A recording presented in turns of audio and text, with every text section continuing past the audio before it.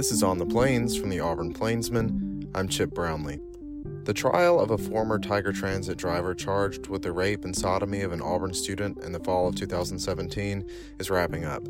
Prosecutors and Tony Martin Patillo's defense attorney finished their closing arguments Friday.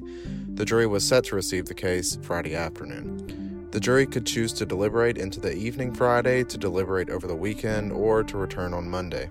A conviction on any of the charges would require a unanimous vote.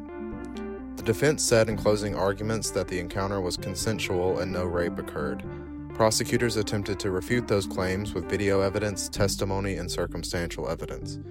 The Plainsman will continue following the trial. Check theplainsman.com for updates.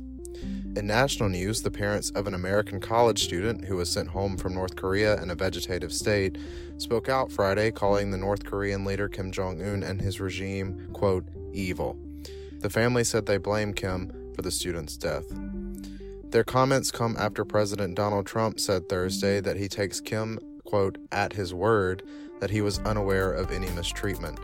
Otto Warmbier died at 22 soon after North Korea allowed him to return to the U.S. These stories and much more online at theplainsman.com. This has been On the Plains.